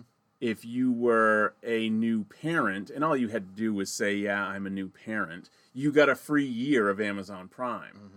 Mm-hmm. And then by the time that kind of lapsed, I was back in school, and if you had if you had a student email address, you got a year of I think actually 2 years of Amazon Prime. You could use it 2 years in a row.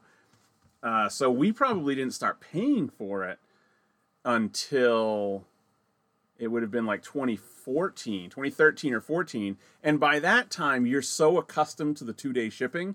Oh, yeah. That you're just like, yeah, it's totally worth it. And then it was years after that before it was... Because I remember the video side of it was kind of a...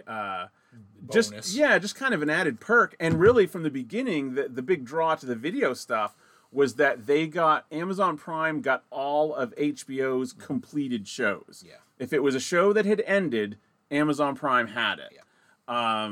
So that's how I kind of got caught up on Deadwood and then stopped. But I watched a couple HBO shows that way that I had missed at some point, because my HBO subscribing has been intermittent for years, as I think is probably the case with everyone. You keep it on while Game of Thrones is on, and then you shut it off for 6 months or whatever until something else comes on. But I've just, since HBO Max, I forgot what it was called for a minute. Since HBO Max, I've pretty much I've kept it. Yeah, I have too. And I will keep it. Because I find myself using it, you know. But with Amazon Prime, it's been this last year, generally, and specifically this last couple months, that I think they've really turned themselves into. Because a lot of times it'll be months between me even checking Amazon. Okay. Now I check it all the time. Yeah, I'll go through streaks where I'm like, I can imagine most of those movies that I watched in binges. Yeah, from definitely. I'll be like, okay, this is all available. I'm gonna watch them now. Well, and I wonder if once I get through. So no, I've only had the Criterion Channel for 3 months now, and I almost always exclusively watch that the last week of the month. Because I'll always check to see what's leaving. Yeah. And I'll be like, I have to watch those. Yeah. So I'll watch like 4 movies in a row. There's an arbitrary clock set. Yeah. In your where you're more likely to watch something just because it's leaving. Yeah. But I wonder if, now that I've watched 3 in the past week on Amazon, and there's still 3 more in my immediate watch list. Sound of Metal, One Night in Miami, and I'm Your Woman. I wonder if once I've watched those, if it'll be like a year. Could be. Who knows? But you never know. Maybe they'll come up with something else. Amazon Prime doesn't tend to talk about... Plus, they've got that Lord of the Rings show coming at some point. And that'll be a big draw for them. That'll be a big draw.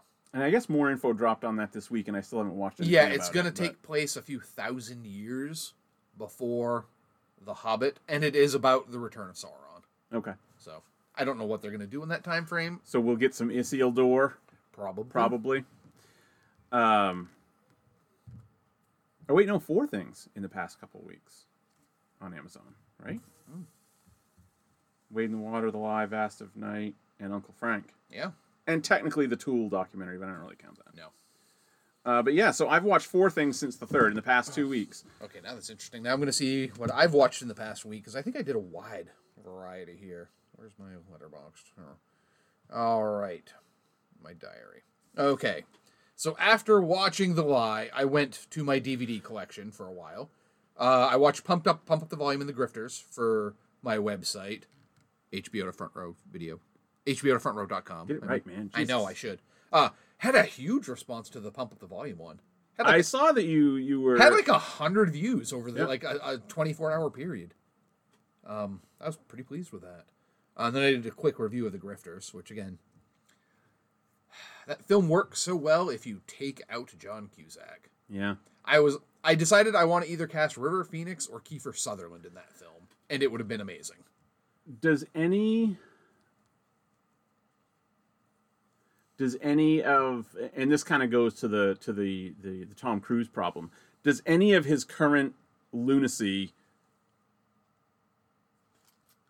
make you... Does that move the needle for you on rewatching any of his old stuff? No. Okay. What moves the needle on that was it's fucking Lloyd Dobler. He's just miscast. Yeah, it's Lloyd Dobler. Yeah. He's too fucking soft. Yeah. And then I watched W on Amazon Prime. Good film, but very stagnant. And considering it's an Oliver Stone film, dull. Yeah. It's well done, well cast. Everyone does a great job in it. But after then watching Vice, which even though I have the Blu-ray, I watched it on Amazon Prime because it was right there. You didn't have to get up. Vice is 1,000 times more enjoyable to watch because it's not... Again, neither film told me anything new because I was reading the news a lot at that point. But if I had... Unfortunately. If I was watching... Like, one of the things I noticed most about watching W is I was most interested when Dreyfuss was on screen. Because Dreyfuss was a pretty good Cheney. Was Dreyfuss... I was going to say, was Dreyfuss Cheney? He was good. Yeah. And it always seemed like he was the one that was the most interesting thing on the screen. Because you never knew what he was up to. Vice, you learn what he was up to. Yeah. And it was as terrible as expected, but I liked how that was told. One of the great things, the great thing about Adam McKay's kind of shift in his focus as far as what kind of movies he's making, Oscar nominations will do that. Will get you to shift your focus in your career. Yep.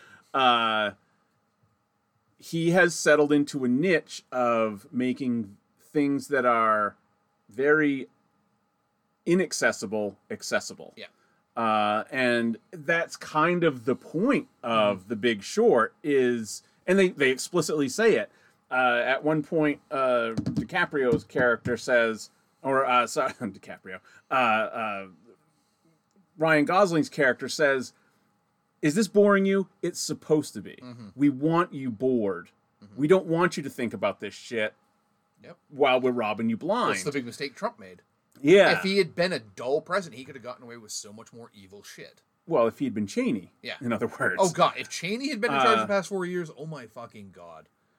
It's so like, and that has kind of, that's what his thing is now. Hopefully, and I hope he keeps making movies like this. I mean, like we talked about last week, for me, the difference between Vice and The Big Short is there's no one to root for in Vice. It's not an enjoyable ride. Even if you are of that political bent, which if you've listened to one episode of this podcast, you know that you and I are not.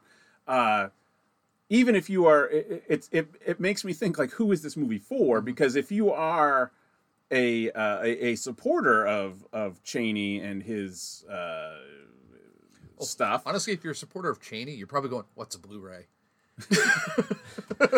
Honestly, but like you would not enjoy this either, Yeah. because this is a takedown of Cheney. It's not celebrating Cheney, but it's also like there's no one in this to root for someone like you and I. So Yeah, like who did he make this movie for? the spoiler: even the guy you kind of root for is dead. Yeah. When that for me was one of the most brilliant moments of that film. When you learn out that the guy who's been narrating it all along Yeah. is dead, and it's his heart that Cheney got. Friggin' Landry. I know, and he's just like, he doesn't even say I'm his donor, Right. You know, or it's my heart. He just calls me by It's my his, new heart, Yeah, it's my new heart. which is right on course for Cheney. Yeah. I also loved the fake credit sequence in the middle, Yeah. where you're like, oh, and Cheney never stepped foot in Washington again, and him and his wife are living happily. And you're just like, wait, what? Well, it's the same thing he does at the end of The Big Short, except he does it at the end of The Big Short. Yeah. But I thoroughly enjoyed Vice. Bale is just fucking phenomenal. Yeah. Then, because like, right now I'm of three minds when I'm watching movies. I'm either trying to watch a 90s film to write about. Yep. I'm either watching films that are recent that I've missed, or classic films that I've never seen. So I watched the Jane Campion film, An Angel at My Table, from 1990, which were two for me. So it's a 90s film I hadn't seen and a classic. Good film. It's about Australia's most famous writer who I'd never heard of. Okay. But it was on that famous then. it's right? it's Criterion. It's well done. A very good movie. It takes place over 3 segments. So it's like this is the writer's a young girl, the writer as a teen, the writer as a young woman. Then I followed up that class act with Kickboxer. Jesus. Because we had the discussion where we couldn't fucking remember. And again, this one was Tong Po that he fought. It was essentially Rocky IV. Yeah. His brother's a kickboxer, Yeah. fights this is the other part. He kicks everyone's ass in America, so he's like, I'm going to go to Thailand and fight their kickboxers. And they get a fight with a guy that they haven't even watched a fight of yet. Yeah.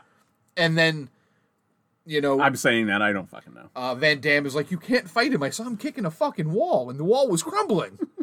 You're going to die. But he doesn't die. He only gets paralyzed. Oh, and his damn towel.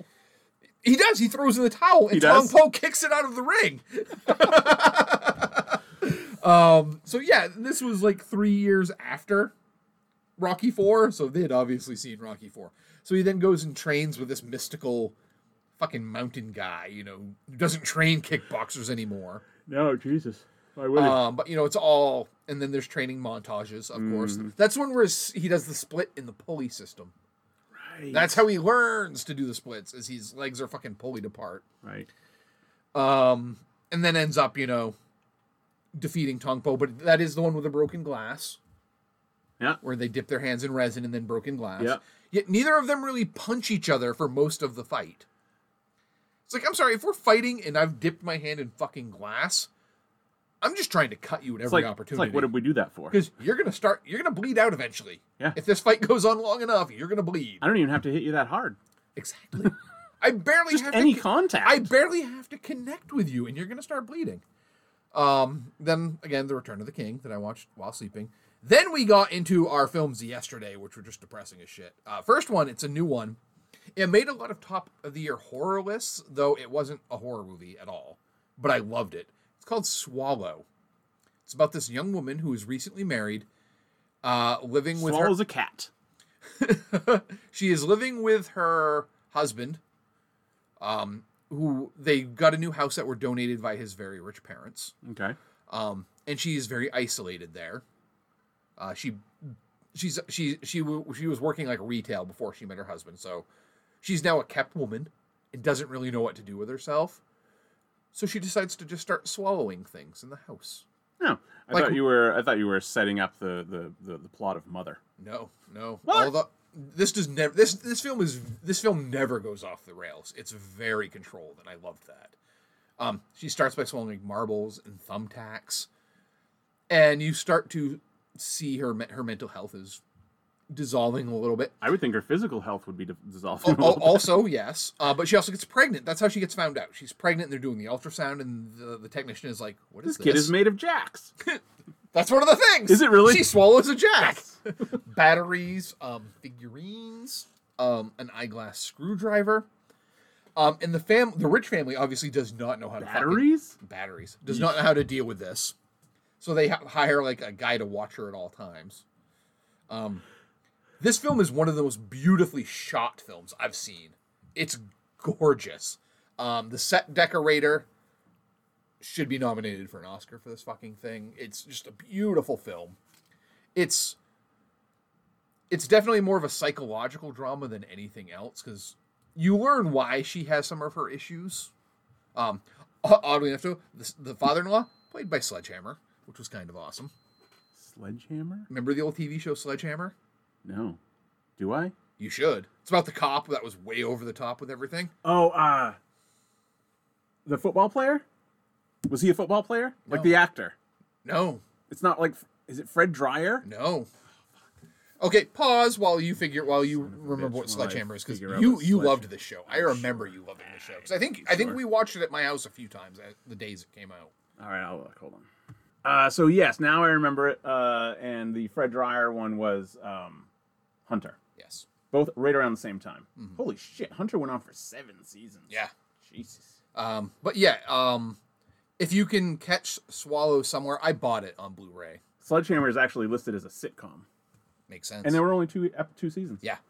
But this film is not going to be for everyone, because honestly, not a lot happens. It's all just you watching her trying to eat shit she shouldn't be eating, Right. and how that affects her, and how that affects the people around her. But really, really good. Then I watched the one which it's probably going to be nominated for something for the Academy Awards. I just don't know what yet. Not a lot. It'll maybe get like a Best Original Screenplay. Never, Rarely, Sometimes, Always. It's a film about 2 rural Pennsylvania teens who take a bus to New York so one of the girls can get an abortion. Because in her hometown, the family planning, like, she asks if abortion is even an option, and they make her watch this fucking horrifying video about how you're killing babies. So it's a hard watch, because it's all about the obstacles we put in the way for people to have this necessary medical procedure sometimes. Like, she has to take a bus to another fucking state because she's a minor. Does it say what state she lives in? Pennsylvania. Yeah. Which is I was going to say Ohio. Which is not surprising.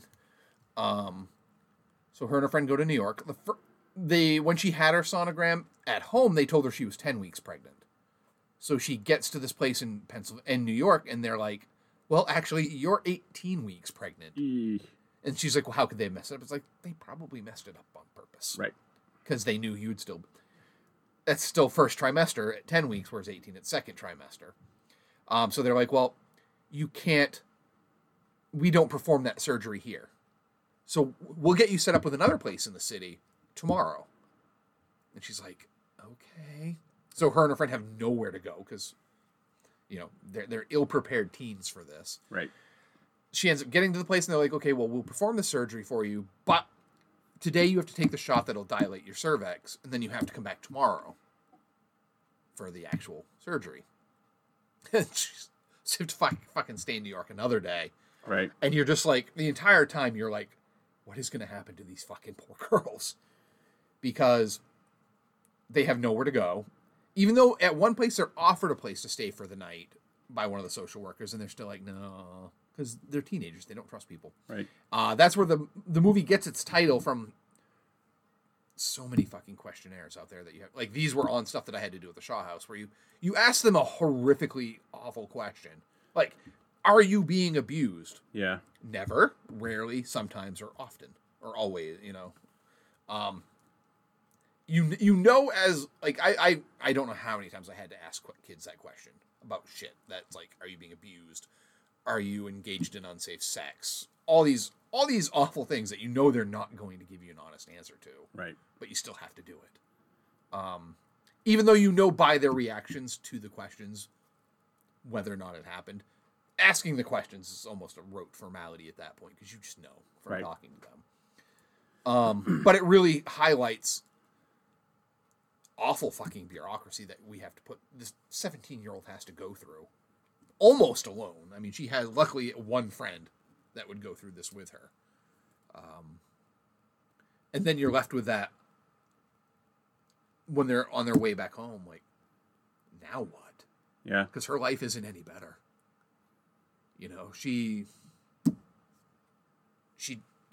This might be the first time she has to do this, Yeah. Not the last. Right. So it's a bit of a downer. And after that downer, that's when we watched Wade in the Water. So things got better from there. So that we watched 3 films where we were just like, fuck. This was a rough week. And then watched beginning of last night and then again this morning, Peter Weir's Picnic at Hanging Rock on the Criterion Channel, which is about a bunch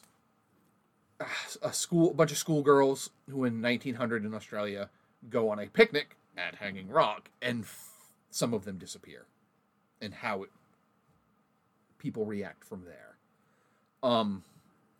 Very atypical film for that type of film. Like, it's not about what you think it's about most of the time, but it's just gorgeously shot. Fucking every shot looks like a painting. Most of you would know Peter Weir from Master and Commander, Truman Show, Dead Poets Society, Witness. But he had a fairly long career in Australia. He gave Mel Gibson like his first break in Gallipoli, and also in The Year of Living Dangerously. So he knew he knew Mel before we all knew Mel as the raging racist that he is, or Santa Claus. Or Santa Claus. I've never seen Master and Commander.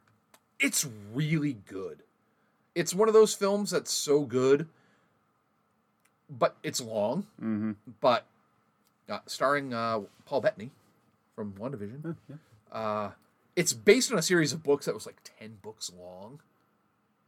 It's one of those books that like every dad was reading at that time period. Like, Okay. it's about ships Yeah. and sea battles.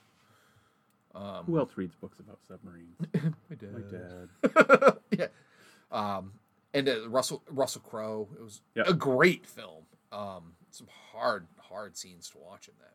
But it's one of those films that has to cost $150 million just to make. Right. And it's not going to make $500 million. Right. Because there's no superheroes in it. So yeah, it made. I think if I remember right, it made its budget back, but not enough for them to go, okay, let's go make 9 more. And it got nominated for stuff. Oh yeah, it got a ton of nominations. As it should. Peter Weir is one of those directors where almost everything he made for like a certain period got a nomination of some point. Yeah. Whether for the actors or the film. Some sort of acknowledgement. Yeah. Sometimes I do. It kind of reminded me of this when you said earlier that I can't remember which one you were talking about, that it would get nominated for something, you just couldn't decide what. Never, Yeah. rarely, sometimes often.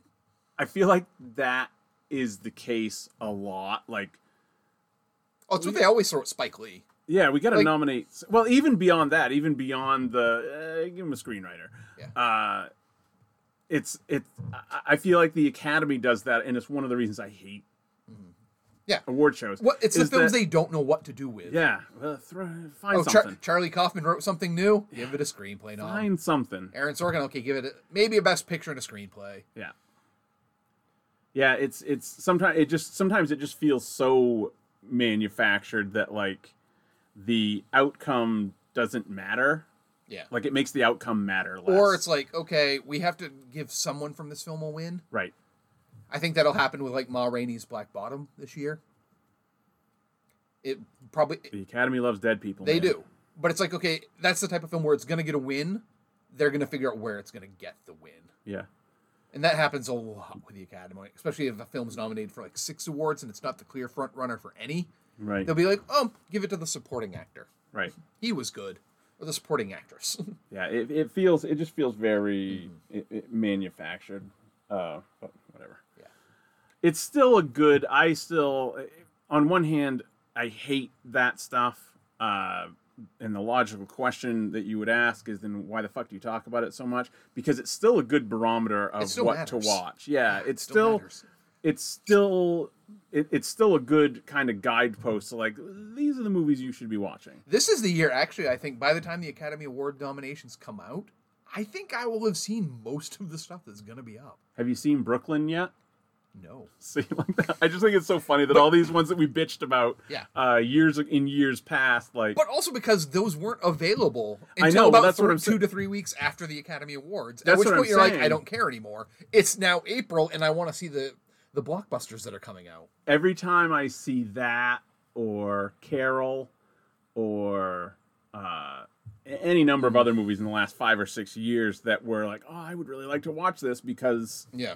It's Yeah. It's But then Oscar it season. doesn't go on to win anything. and then I never fucking watch Yeah. it ever. Which is I'll why never watch those part movies. of my watches this year are I'm going to try to catch up on some recent ones that I missed. Yeah. So maybe I'll put them in a watch list. Maybe Brooklyn will get a watch this year. It's on something. Maybe I'll I go on a scrolled Saoirse past it the other day. I'll go on a Saoirse Ronan kick. I actually have a Saoirse in my Amazon list. I saw at the very end. Oh, I still have to watch from last year. Little Women. I think Robin might have watched that. Maybe. I'm almost positive she did. I have no idea. I don't know. I won't watch it. I didn't realize that is considered a Christmas movie by a lot of people. Does it take place at Christmas? Little Women. Yeah. I think part of it does. That is people had Little Women on their Christmas movie list, and a lot of people kind of said, "Is this really a Christmas movie?" And the response was, "Maybe, maybe not." But I tend to watch it for some reason every Christmas. That makes Or, sense. Yeah. I mean, that particular version has only been, what year was that? 2 years ago. 2 years ago, yeah. So I don't know. Yeah. All right. So anyway, Yeah. we didn't. We were going to do it at the very beginning. We should have. But what are we going to watch for next I was week? say we're almost to 2 hours, and we haven't even discussed WandaVision. So let's set WandaVision for next week. I think that we need to. If anything, 3 episodes are needed. exactly, because which is odd because that's what they sent out to reviewers was But only 3 the episodes. first 2.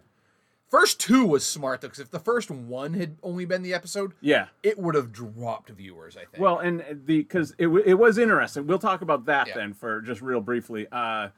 They sent the first 3 episodes to reviewers, and I watched the Dan Merle review, and he said the same thing you did about the fact that they released the first 2 episodes the first week. He said it's a good idea, having seen all 3 of these episodes now, or seeing the first 3 episodes, he said it was a very good idea for them to put the first 2 out immediately. And he said, and it was also very important to send the reviewers the 3rd episode. Because the 3rd episode, you still don't know what's going on, but it has moved ahead to the 60s version. yeah, And you're color. you're starting to see a little bit more of what's Some going more on. cracks. The cracks, yeah. So, yeah, I think it would be a good idea to wait until we've seen at least the first 3. as far as a movie for next week, I saw one on your Amazon list that I would be excited to. Because, again, this also goes along with Academy Award nomination movies. One Night in Miami comes out. okay, Or is out. It came out Friday. yeah, The new Regina King film directed about Sam Cooke, not Martin Luther King, Malcolm X, Muhammad Ali, Jim Brown. all in Miami on the same night. What I didn't realize is that it is a fictionalized event of what may have happened, which Yes. is more interesting to me. Yes. Because what truly happened is those guys probably met up and go, hey, I like you. That was a great fight. Hey, I Yep. like your music. Okay. Later. I'll see you in the morning. Yeah. I doubt they really stopped. I mean, I can see Muhammad Ali talking about like racial issues. Yeah. As well as Malcolm. And not that Jim Brown wasn't motivated by that, because he very much was. Still is. to And this same day. with Sam Cooke. But I can't in real life imagine them all sitting down for a 2-hour conversation type of thing. Right. We'll see. So, neither of us having seen the movie yet, obviously. But And is it based on a play? I feel like it's based on a play. oh, I don't know. I just It has that type of feel like this was a play. I just read that that it's not meant to be a scripted documentary. It's not. It's a fictionalized version of what could have Based on the stage play. Yeah, One night. there we go. But it was the guy who wrote the stage play wrote the screenplay, Ken Powers. So I also love that this is written by a black man, directed by a black woman, starring black actors. Yes. And now, has she directed before? I think she directed one other thing. I love her because everything she's in is fucking quality. She was the best part of fucking Watchmen. That old show, Southland. Yeah. She was amazing on that. She's actually directed numerous things. She directed a TV movie, The Finest, which is about 5 African-American sisters, all officers in the NYPD. And then she's directed episodes of stuff. She directed Insecure, Good Doctor, Shameless, This Is Us, Animal Kingdom, The Catch, Scandal. Big Bang Theory. 2 episodes of Scandal. She directed a documentary called Story of a Village. So she's done her work behind the camera. Oh, sure. But yeah, she's just one of those actresses. When I see her in something, I know, other than the Big Bang Theory, this is some quality. And I'm looking forward to this. This is what I've been waiting for it to come out. Yeah, because this one came out Friday, so so it's only been out for 2 days. I think also in at some point this week, we're gonna watch the Lockdown movie. Yeah, probably with that as well. That'll probably happen, if not tonight. Because Robin will definitely watch that. I think she'll probably watch the Miami one too, because it's Leslie Odom that is playing Sam Cooke. Yeah. So there's actually quite a few Hamilton adjacent movies, because I watched the trailer to the movie that you like that had Daveed Diggs in it, Blind Spotting. Yes. But it's not on anything. I know that's one of those ones I meant to pick up at Redbox when it was Yeah. on sale for like $3.99, but when it finally was on sale for a cheap price, it wasn't anywhere nearby. Yeah. It's one of those like, oh, if you go to Lincoln, you can pick it up in that Redbox. And I was like, no, I don't think I will be going to Lincoln to pick that up. Because then by that point you might as well just order it. Yeah. And we started watching his Let me Dark see if it's available Materials. at Bull Moose anywhere. So I have to pick up my mother in Waterville on Friday, so I got to pick up my mother at Bull Moose. I always go to Bull Moose before picking up my mother. There's we started watching his Dark Materials, which Lin-Manuel Miranda is in, and then what's the other thing? It's actually in stock in Bangor right now. There you go. I used Blu-ray no less for cheap. Yeah. Yeah, I'll be picking that up this week. Cool. So we'll probably watch both of those. And it comes with a digital code. So if the digital code hasn't been used, I will send it to you. Cool. Then I'll watch it. So yeah, between that, the Miami movie, the Dark Materials. Now we got to find something. Oh, and this George week, Washington is on that CBS show about the jury guy. Bull. Yeah. I will never watch that show. This week, my post on HBO to frontrow.com will be about Pretty Woman, so I think you'll be interested in that. 'Cause it will be all about toxic masculinity as it reflects in Pretty